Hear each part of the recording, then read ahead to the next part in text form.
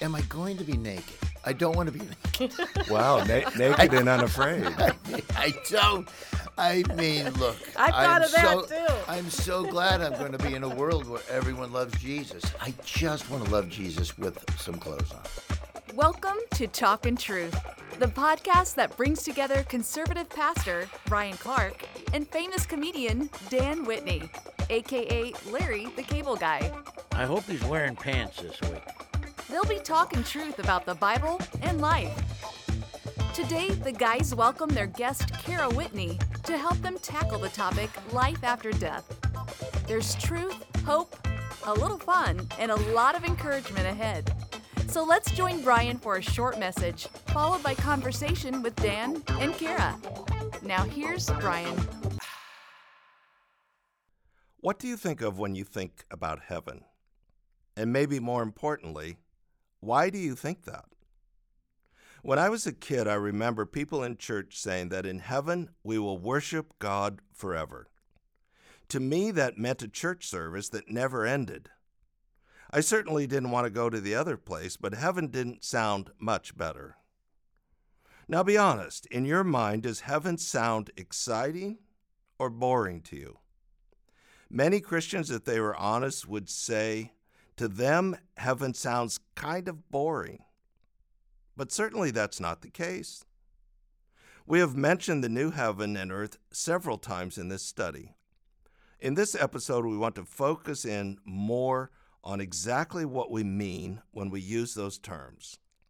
This is critical to understand because this is actually our eternal home. The order of events goes like this. When you die as a Christian, your body goes into the ground and your spirit goes to be with Jesus in a place I've referred to as the intermediate heaven. In the intermediate heaven, you may or may not have a body. I'm guessing that you do. When Jesus returns, your body that was laid in the grave is resurrected and made whole and reunited with your spirit that returns with Jesus. The earth then is restored to the way God intended it to be, and that is called the new earth. It is this earth, restored and perfected. The new heaven comes to earth as Jesus lives and reigns on this earth with us forever. This is referred to as the new heaven and the new earth in Revelation chapter 21. This looks very similar to what we find in Genesis chapters 1 and 2, when heaven came to earth so God and man could dwell together. When Jesus rose from the dead, his resurrected body was clearly the same body as before. He bore the marks of the nails in his hands and feet, and the scars from the spear in his side. He walked and talked with his disciples. He ate with them. They touched his physical body. These are all hints of what we will be like. More similar than dissimilar, only restored and perfected. Jesus is the first fruit or the prototype of what we will be like. The New Testament also tells us that all creation groans and waits for the same redemption or restoration. All of God's creation has been affected by sin and chaos in the world, and this is not the way it was supposed to be. Part of the plan of God is to redeem and restore creation to God's original intent. So think of it this way. In Genesis 1 and 2, God created all that is and said, "It was good." He hasn't changed his mind on that. Instead of God just scrapping us and the earth and starting over, he is redeeming and restoring us and the earth back to his original intent. This is God's ultimate declaration that Jesus wins. Our eternal home will be more similar than dissimilar to what we know on earth, only beautifully perfected. We will run and play and adventure and explore. We will celebrate deep relationships and experience community in ways that will be deeply satisfying. No one left out, no one put down or devalued, no one needing to impress others or being controlled by our insecurities. We will walk with God in the garden in the cool of the day. In His presence, we will experience pleasures beyond anything this world has to offer. It will be paradise. Think of it this way. In this life, we get special moments. Moments that seem almost magical. Maybe it's watching a sunset or the majesty of a mountain. Maybe it's one of those moments you experience with one of your kids or your spouse or a special friend. Think of those moments as glimpses into the world to come. For now, those moments don't last. They come and they go.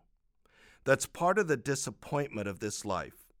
We can't make those moments last. They tease us, and then they go away. The new heaven and earth will be a place where those moments last and are deeply fulfilling. It will be everything our soul longs for today and more. And probably for the first time in your life, you will know for certain that you are finally home. Okay, let's bring in Dan and Kara. Let's talk about this. So we're shifting gears a little bit.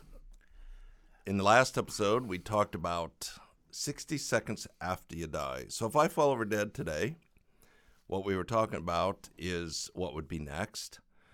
But now we're talking about our eternal home, what the Bible calls the new heaven and the new earth. So what questions do you want to talk about? I don't really have any. I think it's just such an awesome thought. I mean, just imagine now an entire world of everyone that loves Jesus. I mean, what an incredible thought that is. We literally could have that, if people had heart changes, if we could change people's hearts, if people really searched and they wanted to change their heart, we could see glimpses of that now. More and more people coming to Jesus and loving Jesus. Obviously, as we know, reading the Bible and Revelation, that's not going to happen. But I just think it's a great thing to focus your eyes on. The final prize, just living in that paradise is so fantastic. I love thinking about that. I think it's great. I don't really have any questions. It's just such a great promise and the ultimate prize. I love it. Beautiful. Well, I have a question. She questions a lot of stuff, Brian. I try to, I don't know what to do. And that's okay. It's okay to so question. annoying It is sometimes. Just when I think I have everything ironed out, boom, here comes more questions. Well, so we're going to be ourselves. The evidence you present as to why you think we'll have our physical body. Jesus ate, all those things. He was sinless. And, I try to be like Christ. It's my ultimate goal that I'm never going to get to. So we get to heaven, we're ourselves, but how do we stop being so terrible when we're there? I mean, I'm terrible. Outwardly, I could fool a lot of people, but the stuff that goes on in my head, God knows it, and I'm constantly saying, Lord, I don't want to be this way. How will we be changed so much in heaven? Yeah, these are things we can't fathom because we're living here on earth. We're human. So that is a good question. It's so hard for me to fathom that as well. Yeah, I don't think any of us can come to grips with what that would be like because it's other than anything we've ever known. Yeah. But the promise in the New Testament is God's going to finish what He started, and there's not going to be any believer that doesn't get there. Right. So God's going to finish the job, and we're going to be complete in Christ, and we will just be radically changed. So, will we sin? No. To me, that's just hard, and I get it. I'm, it's just hard to believe that I could be myself and not be a sinner, because I know what I am. I mean, you might think differently, but I know what I am. And it's just hard. It's hard to think about that. It is hard, and to be radically changed into the image of Christ. But to be in a new heaven and earth that has been radically redeemed and restored in the presence of Christ himself, it's just hard to imagine the impact of that. But if we have no unmet needs, if our longings and desires are fulfilled in ways we've never really understood, it's just hard to imagine how different that will really But be. we're also talking about a God that created everything. I mean, you look at how huge space is and how infinite it is. I mean, obviously, like he says, his ways are not our ways. Right, and certainly we've seen the other side of it. I mean, the garden is perfect, and we're going to get back to that. But we've seen the other side of it. We see what sin can do. We see what a life without God looks like. So maybe we'll have that comparison as well, and that'll just keep us from going, I just don't want that anymore. Am I going to be naked? I don't want to be naked. Wow, naked and unafraid. I don't. I mean, look. I thought of that, too. I'm so glad I'm going to be in a world where everyone loves Jesus. I just want to love Jesus with some clothes on. I know. I get out of the shower and I was like, man, that is not good. You know, the older I get, it's just getting worse. I don't know. I think it's likely you'll have clothes. Right. Well, because Jesus, but I when he don't came know. back, obviously, he was clothed. Sure. I mean, these are things that are so. I just go back to God's ways on our ways. I mean, so I'm not even gonna. I'm just gonna keep my eye on the prize, and whatever it is, that's what it is. I totally get your question about. I mean, not sinning. How can we not sin? We only know that because we're in our flesh. Right. But it's even the little things. You sin every day, just little teeny things. You don't even know you did it. Right. So that's that is hard to comprehend. But maybe the standards are you made it. You were the believer. You believed in Christ. You were faithful. You attained the prize. Maybe certain things are lenient. I mean, I don't know. I don't think it's more lenient. I think it's. We tend to think sin and being human all goes together. Right. But obviously Adam and Eve weren't sinful before the fall. Yeah, because we're still going to have free will. Still have free will. Right. But if you're defining temptation as the invitation to meet legitimate needs through illegitimate means, we aren't going to have unmet needs. Right. We'll be in the presence of Jesus. I just don't know how we could possibly comprehend what that would be like. It's so Right. beyond what we've ever known. And I don't think we're supposed to comprehend it. I mean, that's why he says his ways aren't our ways. Yeah. Our ways aren't his ways. So I think that's what we do. You just keep your eye on the prize, and you remember Jesus when he showed up and he had his body. He still had the holes in his hands. I mean, we're going to have bodies. We are going to be who we were created to be. So I'm not worried about any of that, and I'm not even going to try to understand it. I'm just going to enjoy it. Well, I'm just thrilled it's not a never-ending church service, because I have had that question as well. I mean, I love worship. Clearly, I love Jesus, or I wouldn't be sitting here. I want people to know him, but to be just this never-ending church service, that would be tough. Yeah, and people are wrong to even think that way, because you can glorify God and have a church service and just doing your daily activities. You can worship God, just doing your best at your job and doing it to honor him. I mean, that's honoring Christ. That's worshiping. Yeah, that's why I think it's really helpful. Over the years, I've tried to figure out a way to explain it so it's meaningful to people of all ages, all backgrounds. And that's why I like that idea of getting these glimpses, just these moments that almost feel magical. And they're like, what if this moment didn't end? What if it just lasted? I mean, a kid can imagine that. Right. Anybody from any culture can imagine. It's like God's allowing us little glimpses into what's to come. Right. I think that's Well, and That's the more accurate you picture. pick up on those feelings, because I'll tell you, just listening to you and that feeling of just that deep breath when when you've been gone, even if your vacation has been wonderful, there's something about walking through the door of your home, setting your bags down, and just taking and sleeping in your own bed. Amplify that. And that is a feeling I can relate to. It's going to be so wonderful. Yeah. And the other thing that I'm excited about is not being so insecure. I mean, it keeps me from being in a community, all the hang-ups that I have and the things that I have to consciously go, that's not true. Who told you that?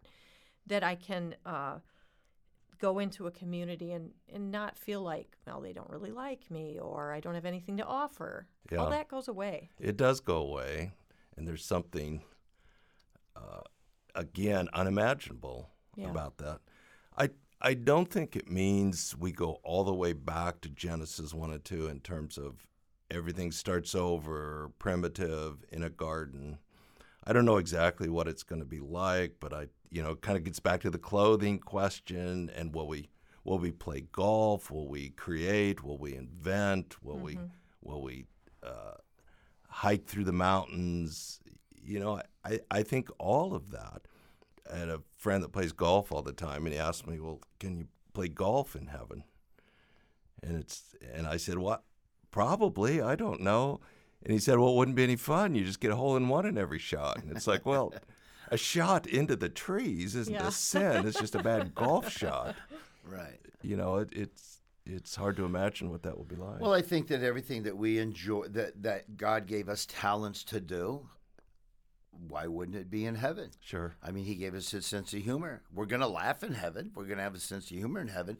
People that were born with just these incredible talents to play certain sports or do certain things, nobody else can do this. This is a God-given talent. God gave him that talent. So obviously, God created all that. So why wouldn't we be doing it in heaven? Yeah, absolutely. It's also interesting to think about work, because we think about work as something I have to do. Right. But what if it wasn't about making money? It was about chasing my passions and the things God has given me that I love to do that are glorifying to him. That completely changes the definition of work, and it kind of goes back to all these things I could pursue that I'm passionate about that I can't necessarily now because I still have to get a paycheck and limited time and money. Right. Well, look, we can contemplate on this all day. As I said, we don't know. Whatever it is, keep your eye on the prize, stay faithful, and God promises that it's going to be a great prize and fantastic. I just don't want to be naked. Thanks for listening to Talkin' Truth. Today's Talkin' Truth is powered by Go Tandem, the free spiritual fitness app. Download Go Tandem today and get spiritually fit.